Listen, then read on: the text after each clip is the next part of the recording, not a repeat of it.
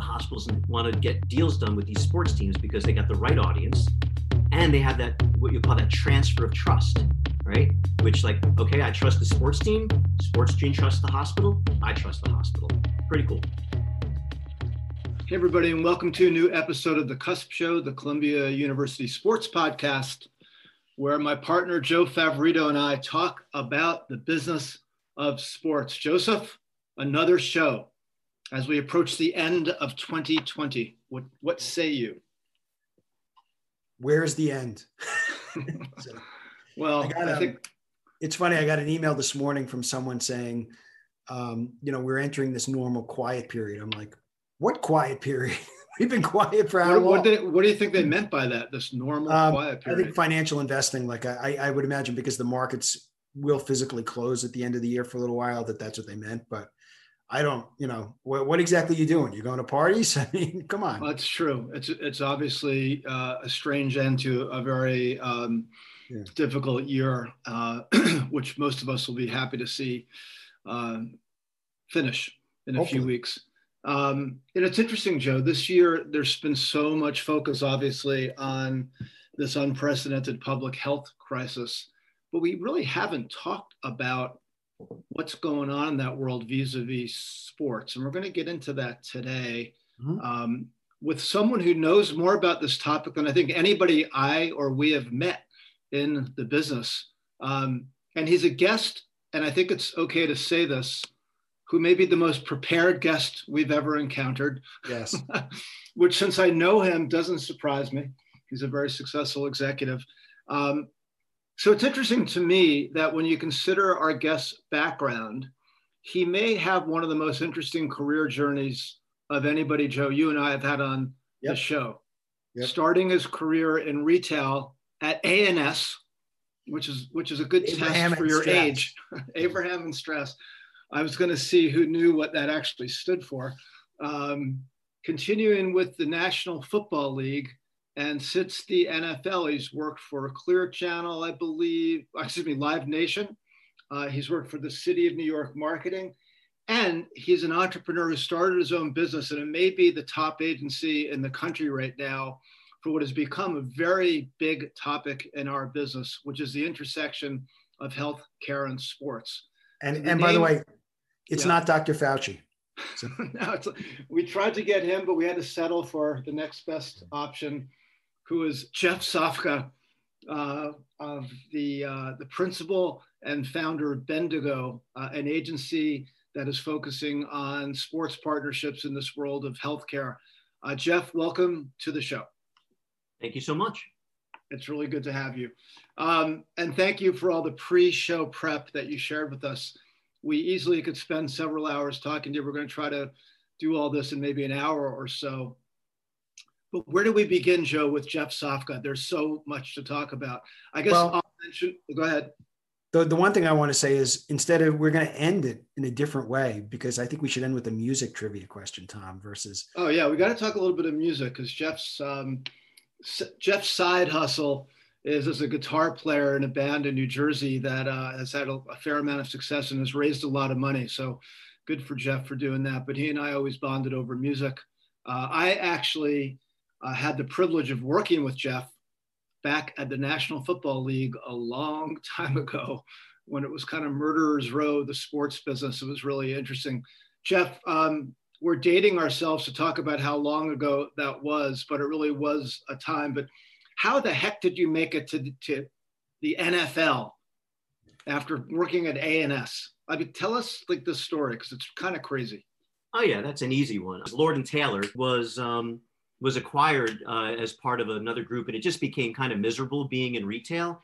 And I decided I wanted to be in sports marketing, and I actually found the NYU School of Continuing Education, and went down there and signed up for the sports marketing classes. Alan Taylor was actually my professor, another legend in the business. Joe's given the thumbs up. And while I was there, I had the opportunity to have Tony Dale, who was another one of the folks on Murderers Row in our group in publishing and collectibles and all the rest. And Tony spoke about like the power and glory of the NFL. And I'm like, oh my God, I'm buying sports products and sports merchandise and licensed product. How could I not translate this into, into some kind of job at one of the leagues? So I sent resumes to all the leagues, and Frank Vuna was the first guy to say, hey, come on board. And I got sent on the road to help set up NFL team shops around the country and deal with all the buyers. It was like the greatest day of my life getting that gig. Let me quickly say I'm embarrassed about my reference to A&S instead of Lord and Taylor. I'm sorry about that, Jeff. They're only 10 blocks away.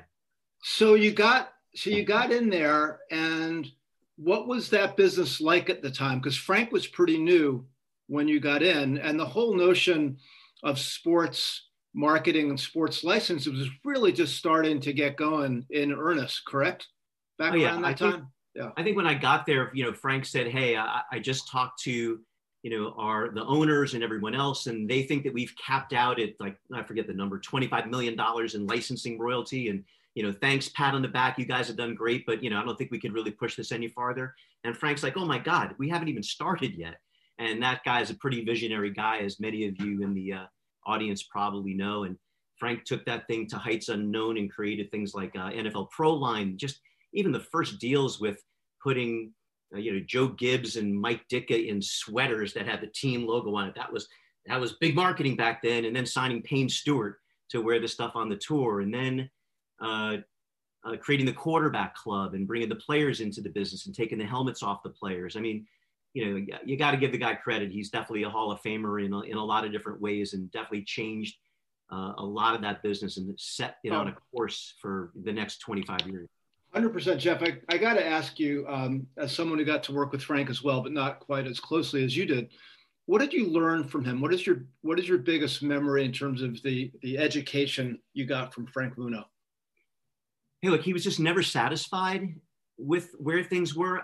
A real good example might be, even like trading cards, right? And I know that Frank was, part of a number of people working on the trading card business, but the idea then with, Lud Denny and some of these guys that, football should never have trading cards because that's a baseball business and there's no one's ever going to do football cards. And they were like, well, let's rethink it. And they took 5 steps back to take 10 steps forward and created a really like robust and incredible football business. They used to, I'll tell you, we had a meeting, Frank and I, we went down to, I won't tell you the name of the company, but an O-line uniform manufacturer. And we said, hey, listen, world's changing and we'd like you to put your logo on the sleeve of the jerseys and then give the jerseys to the teams for free. And they're like, Frank, we sell the jerseys to the teams. Goes, yeah, but there's only like, you're only selling it to like 5 teams. He goes, well, but Frank, if we don't sell them to the teams, who do we sell them to? And Frank goes, to the fans. I was like, but Frank, we sell the jerseys to the teams. We don't sell them to the fans. He's like, yeah, that's the opportunity. Next thing you know, Starter has jerseys on, teams X, Y, and Z and Logo Athletic and all the rest. And, think about that. There were people who literally were like, well, who wants to buy an authentic NFL jersey? I know Frank just had a magical kind of divining rod for finding things that were hidden there, but no one really knew were there until it got brought to the market in a cool way. And that also coincided with the beginning of a serious catalog business. Remember, with our Columbia colleague Ray Katz, starting up the print, what used to be the old-fashioned print catalog that became very big, correct? Around that time because of what you guys were doing in licensing?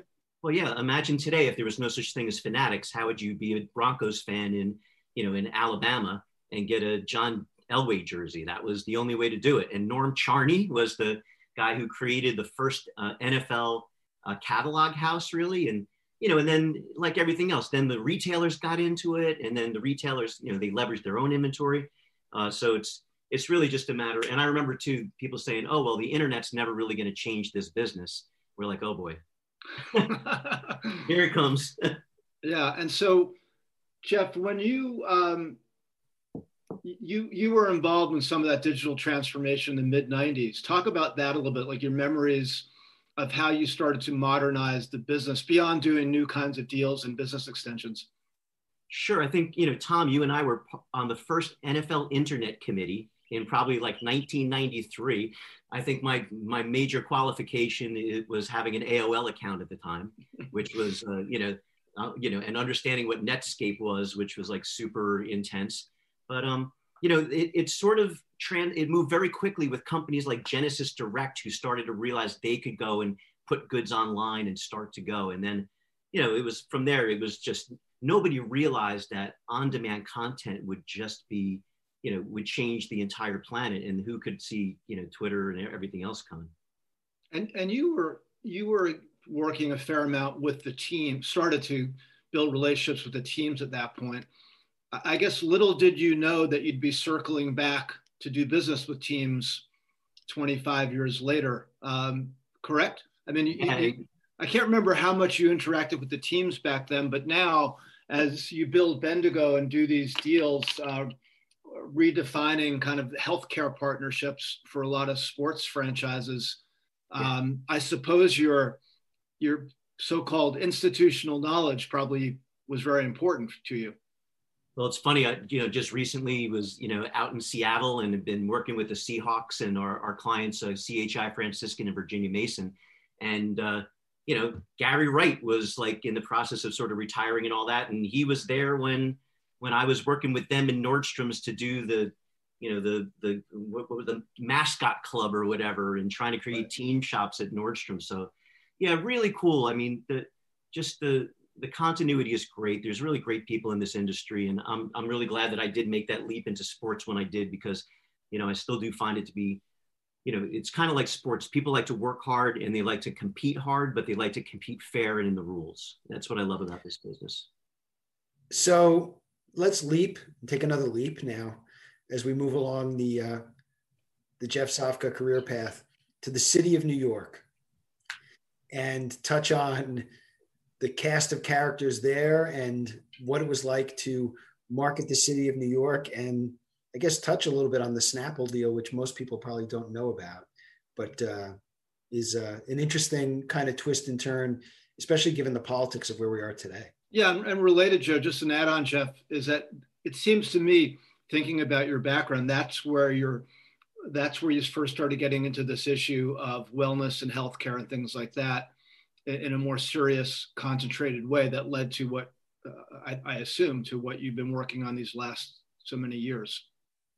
Yeah, it was, so I was at Live Nation. I was kind of head of a group called the Synergy Group, which was trying to bring together all of the radio stations and the amphitheaters and the touring businesses, and trying to do this sort of quote unquote synergy at the time.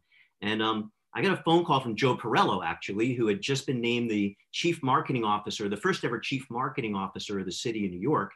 And the city was preparing to put in its bid for the 2012 Olympics. This is 2011, 12, in that neck of the woods. And it was right after 9/11. And I got to tell you, man, after 9/11, and I was at Clear Channel when it happened, the city of New York just took on a different posture, right? It was always the city that like you had to fight it to survive. And after 9/11, man, in not a lot of ways, it's probably the same now, a lot with COVID. The city needs our help to thrive and be helpful and to help it. So, when I got the phone call, I'd always thought that I'd have a sort of a purpose-driven part of my career. I always thought maybe after I retired, I could join boards, or I could, join nonprofits or whatever. I always wanted to try to give back in some way. And this was like an opportunity. I was like, oh my God, I could actually help the city of New York come back from 9/11 in some way, shape, or form and play some small role. The Olympic dream was really pretty incredible. Dan Doctoroff was really the architect of the dream. He had been named deputy mayor by Mayor Bloomberg to help sort of front the pitch for the bid for 2012. And his vision was really incredible. I mean, if I got to kind of distill it down to one, small thing, he said, hey, Jeff, you look at the East River, and the East River is something that sort of divides Manhattan from Queens and Brooklyn, right? He goes, in every other great city in the world, the Thames, the Seine, they unite the city, these rivers. How do we relook at Manhattan and the boroughs and think about them as one big great thing as opposed to five separate things? And that was kind of the Olympic dream, was to redevelop that whole coastline on the East River and make it part of, one city. So really cool stuff. So I kind of bought into that vision. And what they needed was somebody who had had some properties experience, because they had to deliver a clean Olympics to the IOC.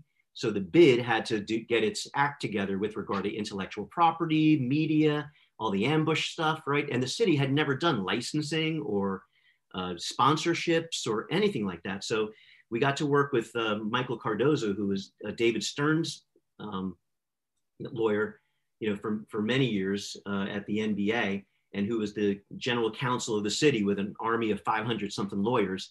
And we got to work with them to try to establish how the city could think like NFL Properties does in a way, and let the intellectual property of the city become valuable and controllable. So it was wild. And the whole Snapple deal was interesting because, and it's a long story that I won't get into here, but the idea was that the city knew how to do a couple things. It knew how to buy pencils, right? You have to do a bid. It knew how to do a franchise, right? Like, so who takes over the bus stop shelters? It knew how to do a concession, right? Who gets to manage the hot dog carts, or who gets to manage Woolman Rink ice skating rink in the city. But it never knew how to lend its goodwill through intellectual property and a brand. It's like the city knew how to manage like real estate if it was sitting in Red Hook, Brooklyn, but it never knew how to manage the real estate, like the 6 inches between your ears. That was the brand of New York. So we got to do a brand for the city of New York, one of the greatest projects I ever got to do. And we did sponsorships and licensing programs. We created New York City licensing to manage that program. It was really a pretty cool time. And I do feel at the end of the day, we were able to sort of, affect billions of dollars worth of value to the city just by being smart about how it protects and markets its intellectual property. And I think that the key point of this, it all did come down to that Snapple agreement. So the Mayor Bloomberg, was extremely passionate, and still is to this day, about sugar and trans fat, and trying to find ways to create a healthier population. And I was like pretty taken back by his absolute purpose to get this done, because he felt that at the end of the day, if people are overweight, if they're obese, if they have chronic heart disease, it's going to drive up costs, it's going to create misery, it's going to shorten lifespans, it's going to reduce productivity, everything that you want a healthy and vibrant, population and economy to do. So he went on a war to try to take the sugar out of every place. And we kind of got involved in an ongoing RFP that had been going on for quite some time for beverages. And long story short, put together with the Department of Education and actually Octagon at the time, a citywide agreement for all the vending machines that took all the sugar, added sugar, water, soda, et cetera, out of all the vending machines. And it was all part of again, the mayor's he's a very purposeful guy, and really inspired me to think differently about what I do every day. And I got to give, Mayor Bloomberg a lot of credit for sort of setting me on a path towards this sort of purpose-driven company in a lot of ways. You got a lot of pushback on that, obviously. It was controversial and maybe still is in certain ways. Well, sure. Nobody wants to be told what to do. And, right. if I'm a red-blooded American, I got every right to smoke a cigarette and drink a Coke. But like everything else, I think he didn't want to take it away. He just wanted to shine a spotlight on everything in moderation and make people think twice, because it would help save lives and make their lives better at the end of the day. But yeah, it's the nanny state argument, right? Like, the state, should they tell you what to do, or should they let you have ultimate and complete freedom? And we're seeing that now with masking and everything else. That debate will never go away. And Jeff, did that experience plant the seeds for you for starting Bendigo? Like what was the conceptual premise of Bendigo when you were ready to go off on your own? Yeah, a little bit. Bendigo, I lived in Australia for a while, and I visited this great city called Bendigo. It's their sort of San Francisco in Australia. It's where they found gold and discovered gold back in the 1800s. And the allegory is pretty cool. Everybody flocked to Bendigo after they made their first gold strike and bought up land, right? Sort of like the acquisitions that we see when there's a new business. But it turned out that the company, Bendigo Mining Company, dug deeper than the Empire State Building is tall, like over 5,000 feet down or whatever it was. I guess that's a mile. But they dug incredibly deep and found out that all the real value, the hidden gold, was actually under the original strike site. So I thought it was an apt metaphor for companies who help you find hidden value in your own company, as opposed to going out and buying other companies to try to buy growth. We help you build organic growth. And that's kind of how it went down. And so you decided to do that. You got a great name, great premise. What did you do first? Like, how did you build the business, and how did you find your way into the healthcare market so squarely as you are now? Well, very quickly ended up in Beijing for the Olympics. Because all my contacts in Australia were already up in Beijing working on the Olympics. I had already been working on the Olympics with the city of New York. It was a natural. Got a call from Peter Hughes, who sat right down the hallway from us, and he asked me to help bring the World Poker Tour to China, which we did. Don't ask me how, long story, but ended up in China actually building, creating, and setting up the World Poker Tour and doing an 11-city tour and a deal with the Chinese Sports Commission. Just an incredible experience. And after the Olympics, I came back, and Frank Vuno again kind of entered into my life and said, "Hey, I gotta talk to you." And it's like, "What's going on?" He said, "Listen, I need your help. I want you to help us to rebrand a healthcare system." I'm like, "I don't do healthcare." He goes, "This healthcare system is Hackensack University Medical Center. It's really important to me because his family he was born there, and his parents had died there. And he had a lot of emotional attachment to the place, which you can understand. And he was the board member overseeing marketing. They had kind of cleared out their marketing team with a new group of executives who came in, and they wanted to rethink the entire thing. So anyway, Frank, said to me, "Hey," he goes, "remember how cool it was at the NFL? You got to go to the Super Bowl." I'm like, "Yeah." He goes, "Remember how cool it was at Live Nation? You got to go see the Who, in the third row." I'm like, "Yeah." He goes, "Now you're really just going to want to be able to refer your family and friends to great urologists and cancer." And at the time, my mom was actually, dying of cancer.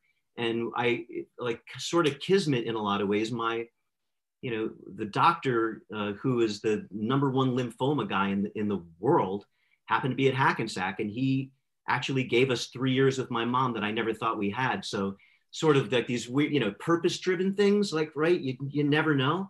And so I really gave my heart and soul to that place, Hackensack, to try to rebrand them, and essentially shut down my company and moved in there for about 3 years to rebrand it and repackage it, and very successful. And I'm really proud of the project we did there. But one of the things that I learned when I got there is they had the Giants, they had the Red Bulls, we had the PGA. And I was like, oh my God, the sports marketing in these healthcare systems is a wreck. Because I'm looking around the country, everyone's got a official healthcare provider or whatever. But I started looking into the way the agreements are done. And, to me, with all due respect, the healthcare professionals in marketing are awesome, but they really aren't in a great position to be able to have the sort of institutional knowledge to negotiate the best agreements for healthcare systems with teams. And so, quickly we decided to just, go on a mission to try to change the dynamic between the teams and the healthcare systems, whereas it had always been sort of, and it came around the American Affordable Care Act, right? So if you remember the Affordable Care Act of the Obama administration, it sort of put the hospitals in a tough spot because they were sort of left out of the party when you had the insurers and the physicians and the state and Medicare all pretty much saying we can reduce these healthcare costs, and they thought they could squeeze the balloon, right? And that the hospitals would kind of follow suit. The hospitals got pretty smart. They decided to go on an acquisition spree to get big and powerful. And Hackensack, when I got there, was one hospital. It's 17 hospitals now. Wow. So, right, and because they needed to leverage their buying power and their clout to be able to negotiate against Medicare, Medicaid, the insurance companies, and all the rest. So that all of a sudden made branding in hospitals really critical, because these CEOs were like, I got to go make all these acquisitions. I got to build my brand, because your brand has a value, right? What's Coca-Cola's brand value? $200 billion, right? Just for if you go to the Interbrand survey, I don't even remember what the number is these days, but if you took the word Coca-Cola away from the Coca-Cola company, it would lose like half its market cap, because its value isn't in its, just in its trucks and its facilities. It's in the name and the goodwill that's built in there, and the formula and everything else. It's like all intellectual property, right? Same thing we were talking about with the city of New York. So with hospitals, they realized they needed to build their brands quickly. And what better way to do that than with sports, to get high profile, high trust, high connection, and to what you'd call high commercially insured patient profiles, right? Giant fans are, I think, 3 times more likely to make over $250,000 than non-Giant fans. So you're talking to people who actually can afford the insurance that can get you into these places, because these health hospitals and healthcare systems, they're also nonprofits. So they spend hundreds of millions of dollars in free healthcare to be able to take care of people who can't afford it. And so they need people who can afford it to be able to pay the bills. So that was sort of this, coalescence and catalyst around sports marketing exploding. And right now, I mean, there's probably $250 million or so being spent by hospitals to be the official XYZ of the various sports teams around the country. And what percent, just quickly, Judge, just as a follow-up, Jeff, what percentage of the major pro sports teams in the United States have healthcare deals? Is it the vast majority or all of them? I don't know anyone who doesn't. Okay, that's what I thought. Yeah, it's a good number. You have to, pretty much.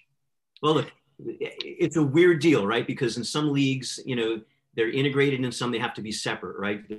The collective bargaining agreements ensure that a team can't go and just take the most money from the worst healthcare system, because that would be incongruent with their goal to make sure the players are healthy. So, there's sort of a combination of marketing and clinical care go hand in hand.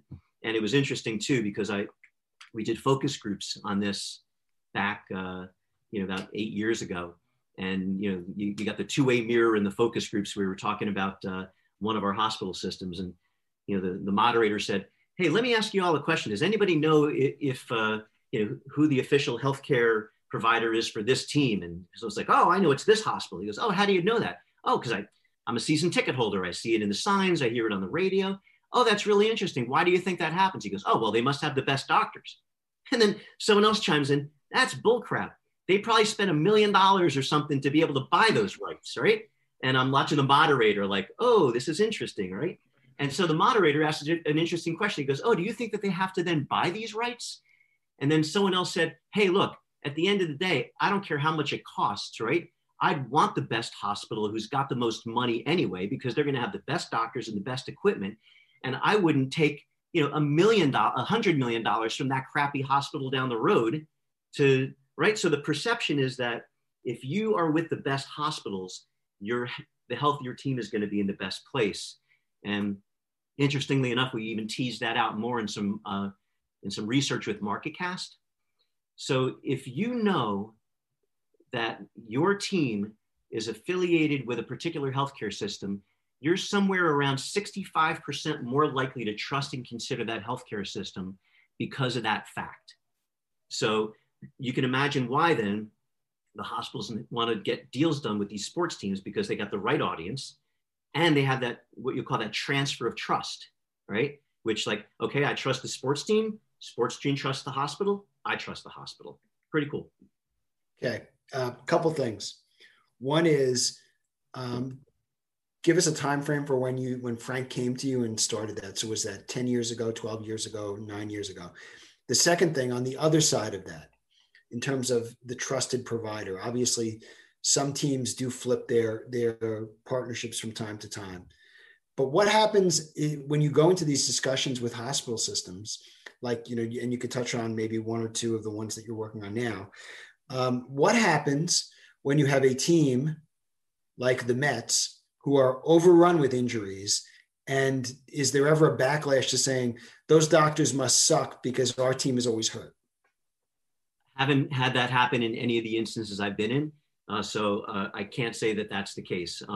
Mets, I don't know. I do know who their official medical services provider is. And if they have had a rash of injuries and I don't follow them that well, I will not then therefore declare that right there. But look, there's more than there's a team athletic trainer and team medical staff is on the front lines. The hospital is the place where you get your procedures done. So you have to go to the safest hospital and the best hospital to be able to get your treatment. So, and today in the digital world, consumers are getting ever smarter about what that means. So I can go online right now and I could, with a couple clicks, find out what the death rate is in any given hospital around the country, because they have to publish it. And so you have a choice. Do I want to go to a hospital where I have a better chance of a good outcome or a worse chance?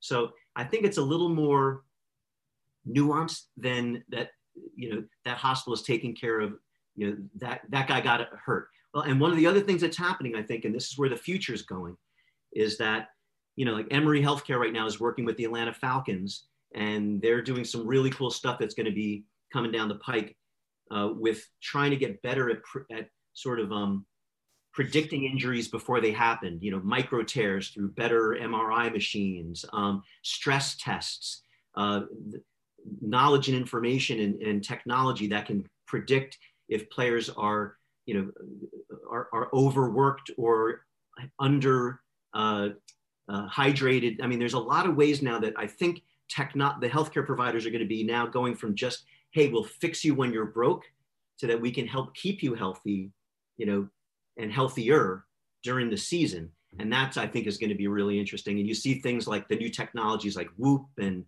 and others. You see all the MLS players wearing their tracking vests all day long.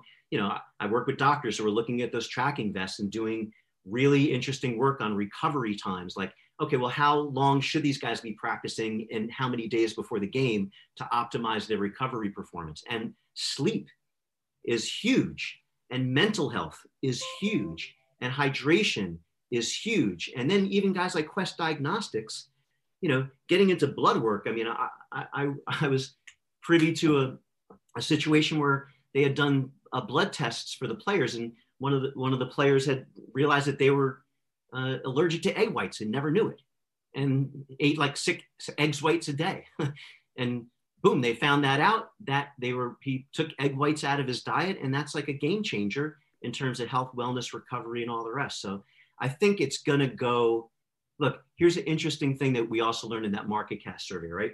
If you ask the fans to name the top 20 sponsors of any team, no one will ever mention a healthcare provider. It's like less than 1%.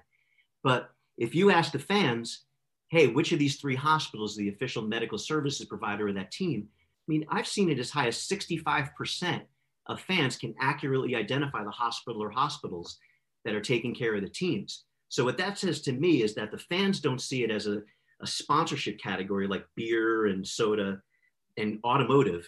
They see it as an endemic. It's more like Nike or Wilson or Gatorade, or like even now like Microsoft tablets that are, now being positioned as like part of the game as opposed to just a sponsor, right? That's what we're trying to do now. We're trying to help all of our hospitals and our groups think more intuitively about that connection in sort of player health, but also in community health, which is what I'm sure we're going to talk about next. So Jeff, you guys at Bendigo are focused primarily on activations of these deals?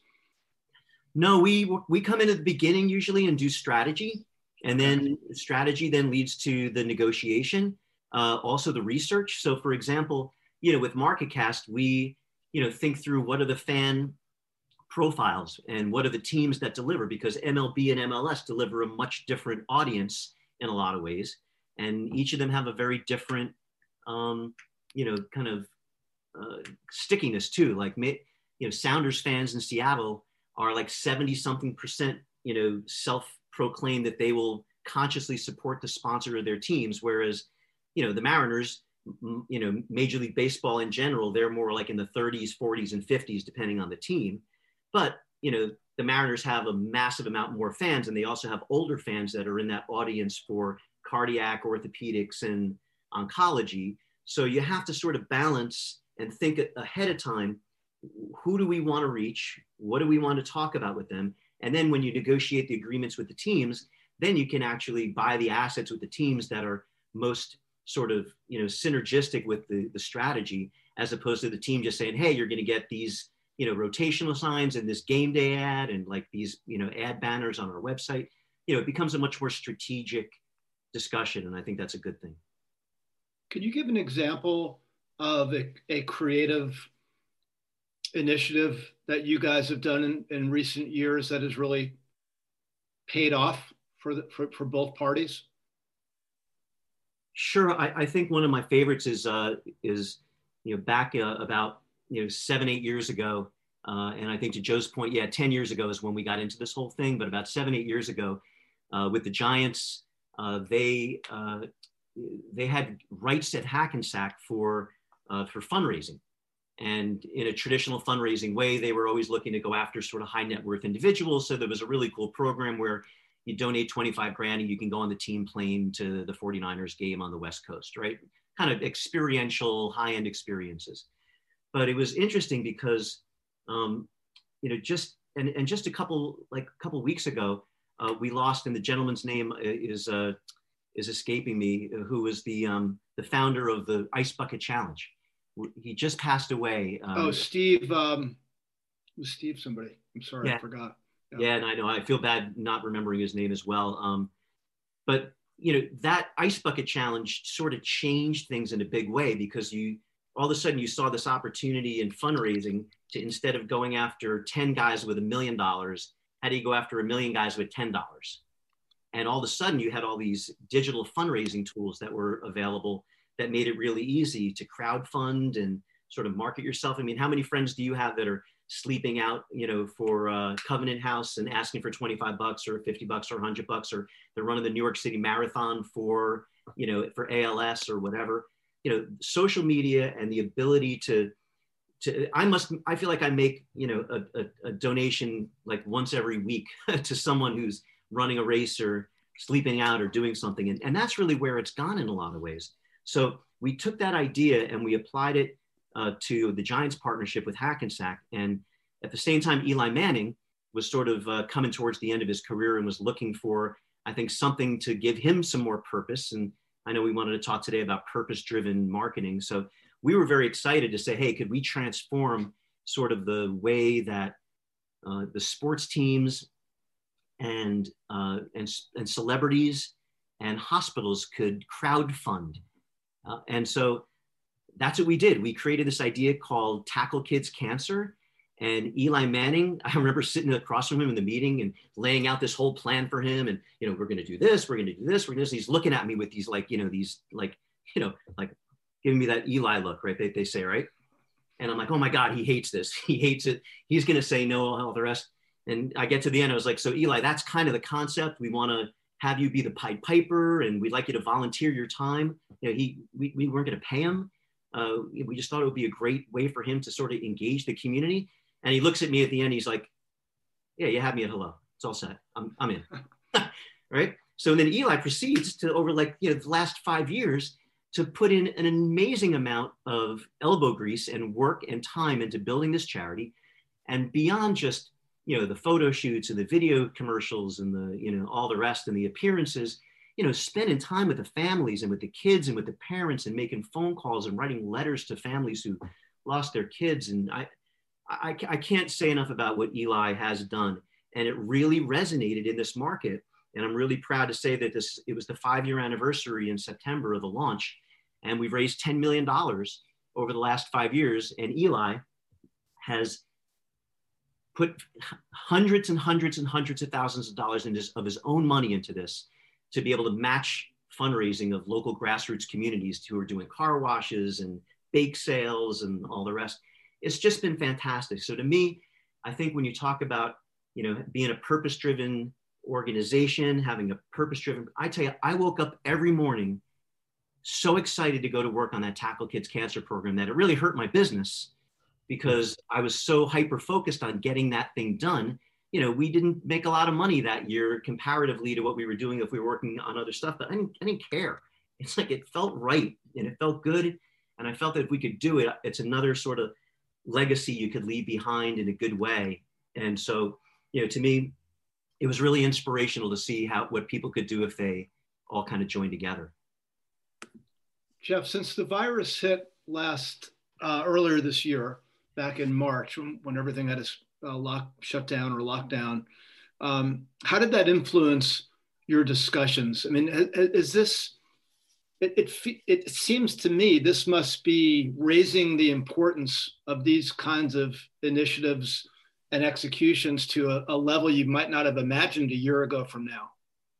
Yeah, it's a good question. So we've been out evangelizing for the last 5 years that hospitals, as I said about the MarketCast research, right? They're not sponsors.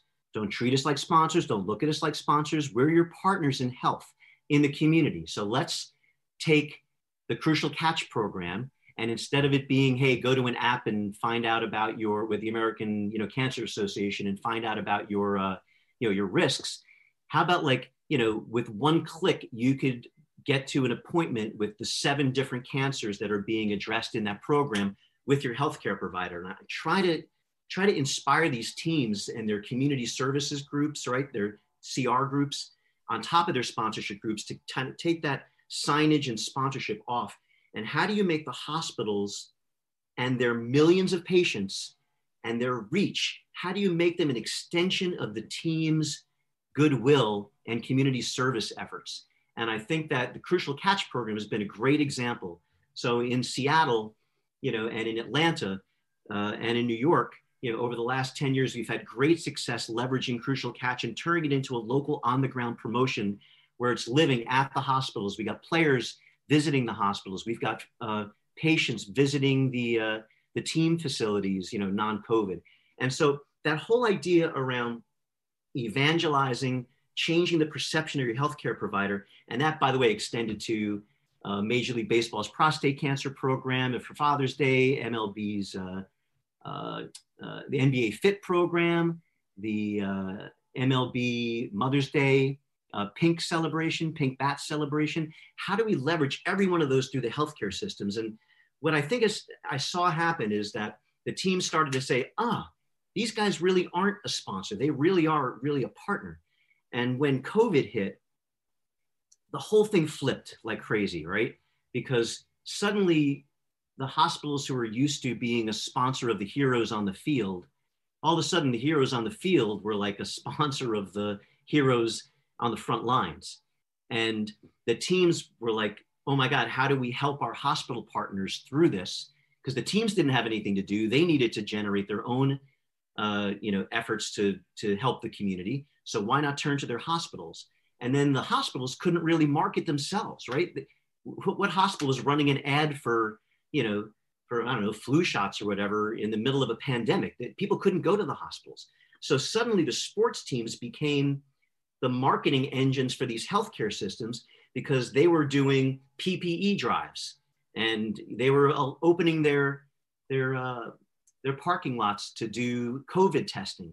And Eli Manning was sending, meals and cookies to the frontline workers at Hackensack. And Matt Ryan was doing video conferences with all the nurses in Atlanta.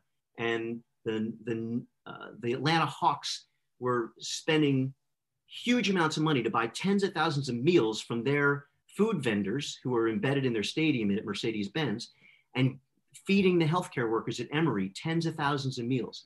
So all of a sudden, like, it flipped. Who's the hero and who's who's not? And I got to tell you, it's really been inspiring. We've been working, I feel like 80 hours a week since COVID started to try to keep these connections going and helping the teams to help the hospitals and helping the hospitals to help the teams. And I think that coming out of COVID, it's going to be even better because I think those relationships have been cemented and solidified in a whole different way. So what does that look like in a year from now, Jeff? You touched on a couple of other areas, which I think are important. One is mental health, which was going to be a big deal in 2021 with athletes of all levels, and it's kind of slid off. But and then you factor in, all the social responsibility things that have now gone. If they were 7th or 8th on a list for a team, they're now 1st or 2nd, and that's not going to change. So in a perfect world, well, we're not going to be in a perfect world, but if you look forward, what's the combination that would make sense for both, since you've seen this from both sides now, a year, as we're sitting here a year from now? I'll hit the mental health thing first. I think that's a frontier that's yet to be fully integrated, but it's getting there. I think, take a look at the Hayden Hurst bio that the Falcons just put out last week. Incredibly heart-rendering, what's the word? I teared up, feeling it for this guy. And it really opened my eyes a lot about sort of the struggles of mental illness. So I think that's on our list of things that we've got to be able to get to, especially coming out of the pandemic. But I think from a bigger and broader perspective, it's only part of a bigger picture. So, here's the interesting thing, right? So we talked about Mayor Bloomberg being so focused on, sugar and trans fat and healthy lifestyles. So at the end of the day, what was he trying to do? He was trying to, what they call, bend the curve on what they call population health, to try to allow people to live healthier lives. And what happened during the pandemic? It was people who were most at risk outside of age factors. It was the things that sugar and trans fat and those unhealthy lifestyles and choices only amplified the downside risk of COVID, right? So asthma for being in having an unhealthy air, obesity, diabetes, coronary heart disease. These are the things that made COVID even worse. And so, we believe that we could have a great opportunity this next year to have the sports teams continue to inspire their fans to live a healthier lifestyle, and because if they live a healthier lifestyle, they're going to be able to be healthier, to be able to fight things like COVID down the road and all the health disparities that are out there. This is like an important part of that whole thing. So I think that we have to work with our sports teams to work on healthy living, healthy lifestyles, and all the rest. And we're doing it already. Dan Wilson and Dave Sims, two great guys at the Mariners, just hosted a prostate cancer webinar on behalf of the Mariners with one of our doctors at CHI Franciscan. And they're like, hey guys, just because you don't feel like comfortable going to the doctor right now doesn't mean that you can put off your annual checkups. And Dave Sims is a great spokesman because he, if he was feeling great, had no problems, but got his annual physical, and it turned out that he had prostate cancer, ended up having it, it was aggressive and he had it taken care of, but he's become an incredible advocate now for regular screenings, because one of the things coming out of this pandemic is going to be that stage 1 and stage 2 cancers are not being detected, right? Because people are afraid to go to the hospital. People aren't getting the exercise, and, they're not out living the healthier lifestyles that they might have lived because of the pandemic. There's so many things that this pandemic, mental health issues, making it worse, drinking, right? Alcohol abuse, all these things are amplified because of this. So I think we have an opportunity to be, to really have a purpose by helping the sports teams to inspire their millions of fans to be able to change the behaviors and the values and the goals of everyday fans to try to take better care of themselves. Because if they can take better care of themselves, they're taking better care of their community, right? If I'm not sick in the hospital, I'm opening up a bed or care to somebody who maybe needs it more than I do. So it's very much a giving. To live a healthy life, you're actually giving back to your community and reducing the overall cost of healthcare, which now is coming up on probably 20% of the gross national product. It's insane. How do we bend that curve? How do we reduce those costs? Jeff, it sounds like this is a category you obviously know a ton about. You're working in it. Just would love to get some of your thoughts on where healthcare is going vis-a-vis technology. You mentioned some of the wearable technology like Whoop and the things that the teams are doing with their athletes, but it now seems to be more commonplace. Amazon has entered the game, Google with Fitbit, Apple with their eyes on the health market with the Apple Watch and what they're doing as they evolve that. Talk about what you see coming up in terms of telemedicine, as they call it, or kind of redefining how care is actually given, because it feels like we're on the precipice of real change there. Yeah, the precipice went off the cliff about 3 months ago. So some of our hospital systems went from low numbers of hundreds of telehealth appointments, just you're on your phone talking to your doctor through their app, to tens of thousands. And the doctors never wanted to do this because they felt that it was more important. They can touch and feel. It's, they've been trained their whole lives to put their hands on patients and feel them and look in their eyes and look in their ears. And, and also, it's a financial thing too. Medical reimbursements are not usually as high for telehealth as it is for anyone else. And plus, who else wants to disintermediate the value of that lifetime patient connection? Where if I've got a patient who's been coming to me for 20 years, why do I want to let them get on the phone with somebody who might be in North Dakota or in India to have their medical appointment? And now you look at the big brands out there. You've got the Mayo Clinics and the NYU Langones and these guys. They're all in now, strong on telehealth, and it's going to help break down barriers to get the best care. Because if you think about it, if I can do this from my phone, why do I want to go to my local hospital if I can go to the best hospital in the world? So it's going to be a wild ride this next 5 years as telehealth starts to pick off patients and pick off sort of the entrenched system. But also, I don't get my flu shots at the doctor. I get them at the Walgreens, right? People are going to Walmart for healthcare now, to the urgent care clinic. Like the whole thing is, and the hospitals are this sort of, battleship, right? Heading down, that it's built these huge battleships, real estate, facilities, research platforms, tens of thousands of employees, the whole thing. It's hard to turn a battleship. But the hard part is, remember we talked earlier on about the commercially insured patients, right? The hospitals are going to need to continue to fight for the best patients because Amazon, Walmart, Google, they're going to pick off the best patients and they could take it right out of the system. And the hospitals are going to end up being like a utility in a way. And that's not a good system because you got to reinvest into healthcare. It's very expensive to have the latest MRI machines, and a good MRI machine versus an old MRI machine can be the difference between spotting cancer and not spotting cancer, and stage 1 and stage 2. I mean, it's like a life and death struggle in a lot of ways. So you hope that everybody can play nice in the sandbox over these next 10 years as this whole industry kind of goes through its next level of upheaval, as it has since the Affordable Care Act was, launched, 10, 15 years ago. Jeff, you think about this incursion by big tech into healthcare, which is growing, and many pundits think it's going to grow quite rapidly these next few years because of this inflection point we seem to have reached.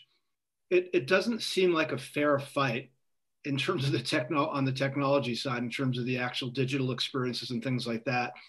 What are if we use the attackers versus incumbent theme that we all talk about in the digital business, you've got the incumbents, the established, large and essentially very bureaucratic healthcare systems being attacked not only by big tech, like the big players with just a vast amount of money and resources, but even small attacker brands that are rapidly growing, such as One Medical, just redefining medical experiences. Do they have the will, these incumbents, to actually fight a good fight here these next few years? I think they're going to be up for the challenge of their careers, right? So One Medical is a great example, right? If I recall, I pay like $500 a year or $100 a year or whatever, and I get my own digital doctor at my disposal that I can text, I can video chat with whenever I want, however I want, when I need it. And that's almost like the first mile, right? So this is like a first mile and last mile battle, right? Amazon figured out the last mile, right? Google figured out the first mile, and everyone else is stuck in the middle, right? So now, One Medical, they're the first mile, right? Because essentially they can be everywhere and nowhere and be taking care of your health. But then they have to refer you, if you're in Arkansas, to somebody who can actually see you if you have a condition. So it's going to be a battle, I think, for the entry points into these places. Then once you get to the entry point, the stickiness of staying in the system, that's why Hackensack University Medical Center is now Hackensack Meridian Health, from one big hospital up on the hill to now 17 hospitals, all bringing people in through urgent care and primary care, and then moving them up the ladder into the more serious issues and sort of keeping them in what they call that continuum of care. Like a vertical integration in a way, I guess, right? It's all vertical integration. And that's where, again, the really good companies and I'm not sure if One Medical is a great company or not. They certainly have a great model, on it, just looking at it on their website. But, they've done a great job of picking off a chunk of the first mile. But at the end of the day, who's going to get to that last mile, and who's going to be able to keep those patients happy? Because one of the things I've been seeing in some of the research is that with healthcare, and this is important for sports marketers to understand, is that and I'm paraphrasing this from one of the people I work with, so don't take me to task if I'm off by a number. But he said that like some 75% of patients will abandon their physician if their deductible or their upfront copayment goes from $20 to $50 because of a change in the insurance policy if you're tier 1 or tier 2 or gold or bronze. So he's like, how do I live in a life where for $30 someone's going to throw out their lifetime doctor? There's no loyalty in this business. That's why sports is so important to him, because he sees that transfer of trust and that institutional patina that the sports teams put on their institutions, and will get people in, hopefully, to trust, consider, utilize, and advocate for their, right, those funnel metrics we always talk about in research, right? I'm aware of it. I am familiar with it, right? I know what it means and why it's good. I trust it, right? I consider it. I trust it and consider it. Then I use it, and then I liked it, and then I'll advocate for it with my friends. That's sort of your like pyramid of trust. Sports is really working hard, at least with us, to try to get you from awareness, which is what it used to be. I slap logos on the, on the LED signs, right? My brand name is out there. To go from the brand name to I trust, consider, utilize, and advocate for, that's what these hospitals have to fight, the Amazons, the One Medicals, and all the rest. People have to trust the system, that they're in their best interest to be there. So first of all, institutional patina, Tom, we have to write that down because we haven't used that in I like that. 5 years, which is great. Thank you, Jeff, for bringing that. Is that a real thing? I actually, that's what you're saying, and I'm like, oh my God, what am I saying? Is that? I don't know. It sounds beautiful though. It's my new band. Yeah. But you're at least the name of the record for your first album name. Right. Okay. Last question from me before we kind of wrap it up and get to the last piece. So I am the healthcare system that has invested dollars and effort into this partnership with the team, and my deal is becoming due at the end. Let's say it's a 5-year deal. Is it, which side blinks first on whether, all this goodwill and effort, especially now with COVID and everything that we're going through, says that's great, but we need this amount of money to continue our goodwill. Otherwise we're going to go to your competitor. So how do you balance that out if you're on the healthcare side versus what's the ROI? And then if you're on the team side, how do you just suddenly, which happens, drop everybody to go from, better example, hospital for special surgery to NYU Langone? Look, Joe, that's the ultimate question, right? It's an art and a science, right? The science says there's like musical chairs, right? There's 4 major hospital systems and there's 6 major teams, and who's going to end up having enough money to get it done? New York City, I would guess, if I had to put a number on it, there's $30 million being spent by healthcare systems in the New York City metropolitan area on rights fees to the, dozen or so teams that are there, right? So it's musical chairs. There's a financial benefit. At the same time, teams want the best. And sometimes teams will take less money to be with a better system because they feel it is better for their brand and better for their program. If you're lucky enough to be in New York City, there's like not a lot of bad ones, right? They're all good. So, money does talk, and that'll be difficult. Here, the follow-up to that before we kind of get to the last 2 questions. Who's making that call at the teams? Is it a combination of trainers, in-house medical, and the marketing side? Or is the marketing dictating it and saying, we have to switch, you guys, I know you guys love these doctors, but we need to switch because we're getting more money? Nothing's ever going to be done without the team physician signing off on it. But remember, the hospital is the place, again, where, you'll do they're not the doctors always just taking care of the teams there, right? Because here's the other thing. The players have the ability to go to any doctor they want, right? Saquon Barkley, flew out to LA after the World Series was over and got in line to wait to see the doctor that he wanted to see. He didn't go to hospital for special surgery. Other people from the West Coast will come into the hospital for special surgery. Players can go wherever they want to get their care. The athletic trainer's there to be able to do the triaging at the local level, to look at team health in general, to make sure the team is performing as healthy as possible, have all the tools and the best stuff available to them. And then, it's the pre-certifications, it's the labs, the blood work, and all the rest of it, the MRIs, the sort of team checks, the clearances that are really being done. So any good, great quality hospital is usually going to be fined by the athletic trainer. And so then it does become a financial decision in a lot of ways for the teams. And often I got to tell you, the owner of the team will make the decision, because here's the other thing. Hospitals are nonprofits. Teams are in the community service business.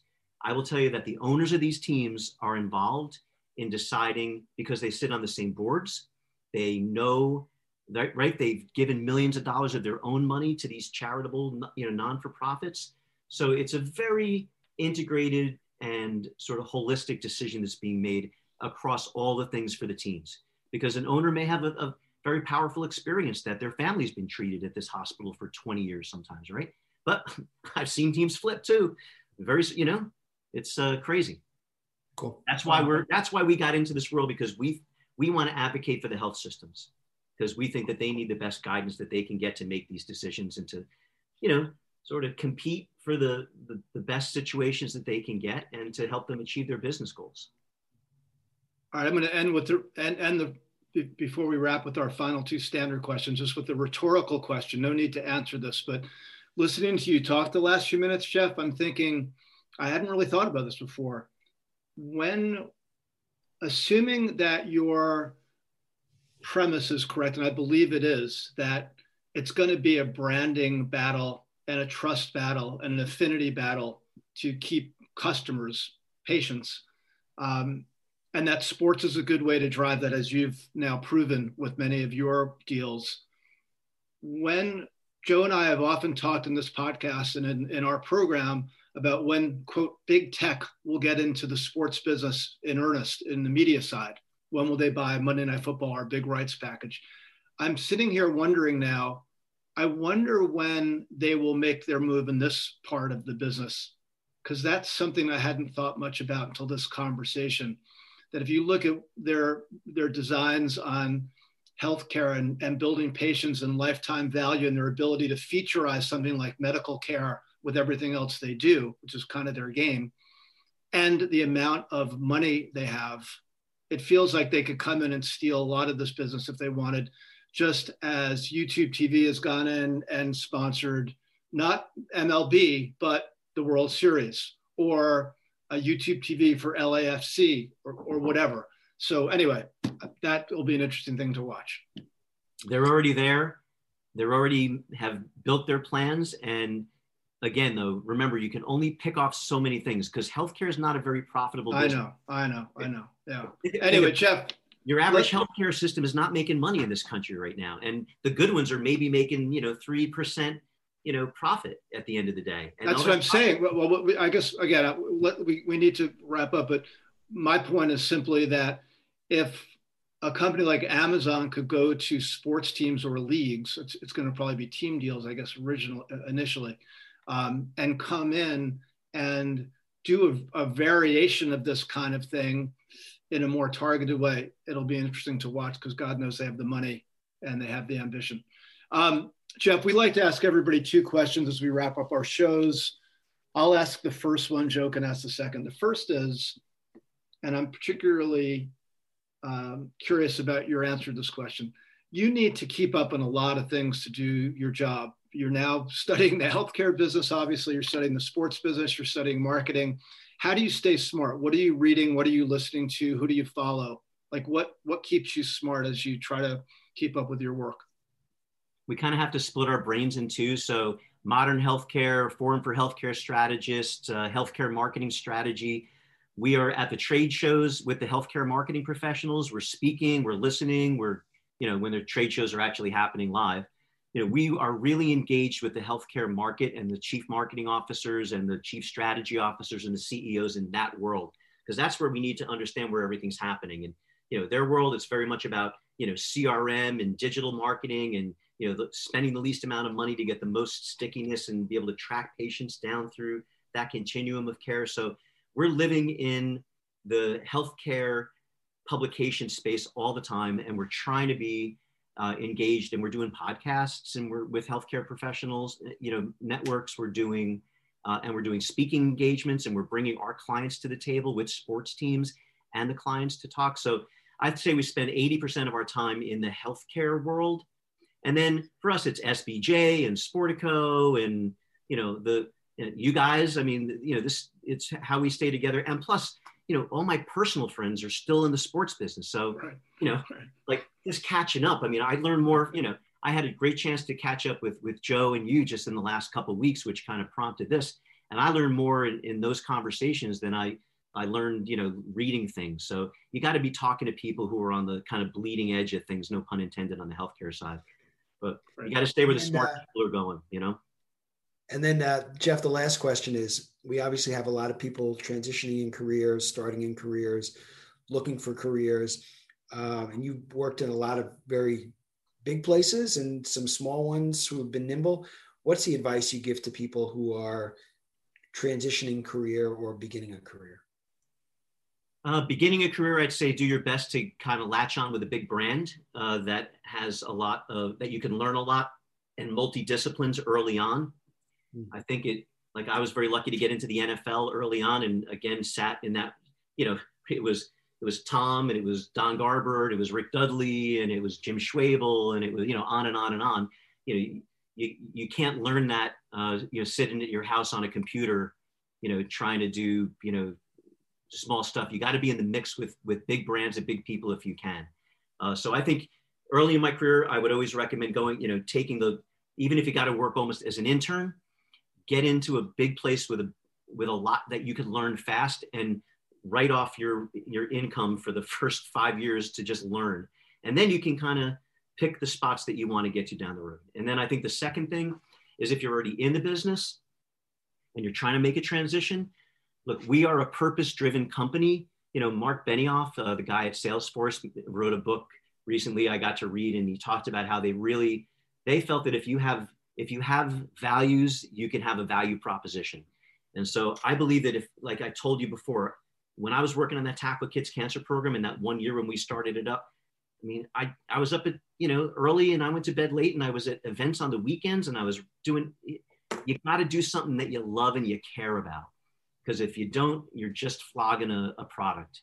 And so I would say, try to do something that can give you a purpose, where you can give back, and where what you're doing does make the world somewhat of a better place to live. And even if you are in a big place, try to take something on within that company that gives you a purpose. I mean, we put up our hands to become a sustainability group for one of our healthcare partners, because they had no one doing sustainability.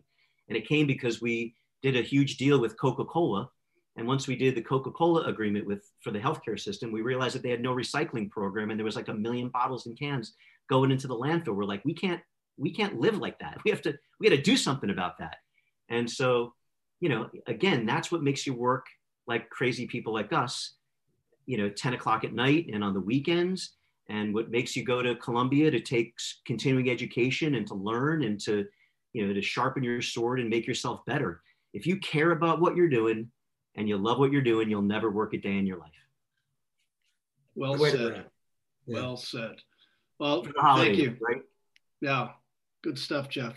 That was terrific, Joe. Really enjoyed that conversation, Jeff, and I'm glad we got to cover this extremely important and very interesting topic. 2021 sounds like it's going to be a wild year, Jeff, in your world. So I wish you well, you and Bendigo well. It sounds like you're well on your way to being a dominant agency in this space. Small, but we care.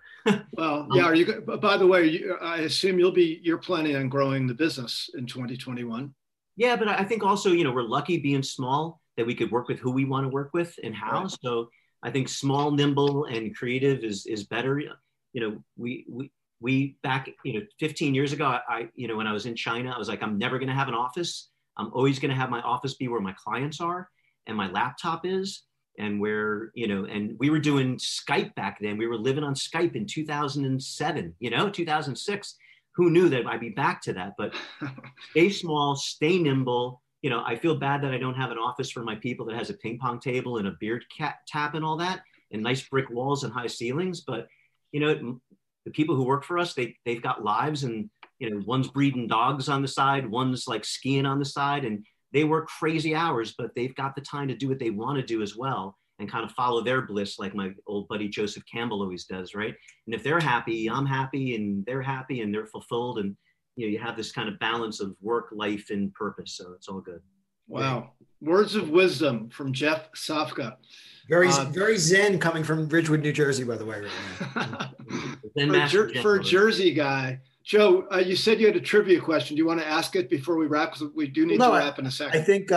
I think the best thing to do is obviously you guys are listening to this, you're not watching it, but Tom and Jeff both have very deep interests and followings in music. So if you were going to lean forward for both of you, what is your prediction for the music business in the next year in terms of engagement for consumers? Where is it going to go from both of you? I don't know. I pray live music comes back in a big way. It's going to take some time, but Yeah, I agree, Joe. I think there's going to be such a pent up demand for live shows. I mean, those of us that like live music, particularly in smaller venues, I think we've learned in our lives, it's about as special a human experience as you can have, in my humble opinion. And I miss it terribly. There's a wonderful venue in Fairfield, Connecticut called Fairfield Theater Company, where I've seen amazing, amazing acts through the years. It's a 175 person black box theater. I feel really bad for them. They've been doing some creative things to raise money. But I just hope they survive along with the thousands of their other venues like that, because they're just incredibly important facilities and cultural institutions in our society. And I believe the fan demand will be so pent up. I could see, again, it's not as though it's going to be a magic day where everything can get back to normal and you're going to go to a crowded a music venue, but we will get there. I just hope the good places can survive, and that those of us that are clamoring to get back can just be patient. It's hard to be patient. So I do appreciate Jeff. I'm sure Jeff has seen a lot of the stuff. There's been a lot of really creative stuff done digitally. I am an enormous fan of Tiny Desk concerts. I always have been. But that content is some of the best music content ever created, in my opinion. So it's a good proxy until we get back to normal. The money is in. I understand that, but the money's in live performance and events, right? Because Spotify and all the ones who came before it pretty much, decommissioned the album business and making money, right? When Yes in 1972 was going crazy, they made all their money on records and they toured to be able to sell the records. Now you make a record to be able to tour because you make all your money touring. Right. So hopefully we'll get back. Touring, live. There we go. So anyway, hopefully we'll be back there at some point in 2021, Joe. Anyway, we got to go, guys. Jeff Sofka, the principal and founder of Bendigo, former executive with the city of New York, with the National Football League, Lord & Taylor, not A&S, with my embarrassing opening. Jeff, not Macy's. You're a font of knowledge on a really important topic. So we wish you well in 2021 as you grow Bendigo and help all these healthcare systems and teams figure out how to navigate these very interesting waters of sponsorship in the healthcare world. So thank you for sharing your insights with us. Really appreciate it. Thanks. I wish you and your audience the healthiest next 6 months as we work our way out of this pandemic. Thank you. And thanks to our producers, Taylor and Ben. Greatly appreciate it, Joe. Another good and interesting show. Thank you. More to come. Yep. So everybody, you've been listening to the Cusp Show from Columbia. And we want to extend one last thanks to Jeff Sofka. By the way, Jeff, I forgot to ask, how can people find you in Bendigo? BendigoCode.com. BendigoCode.com. And are you on any social stuff you'd want to mention? Yeah, again, our stuff is really on behalf of our clients. So LinkedIn's fine. Okay. Jeff Sofka LinkedIn is good. Bendigo LinkedIn's cool as well. All right, everybody check out BendigoCode.com and you can learn a lot more about what Jeff and his colleagues are doing with their business. It's really quite interesting. Thanks for listening. We'll see you next time.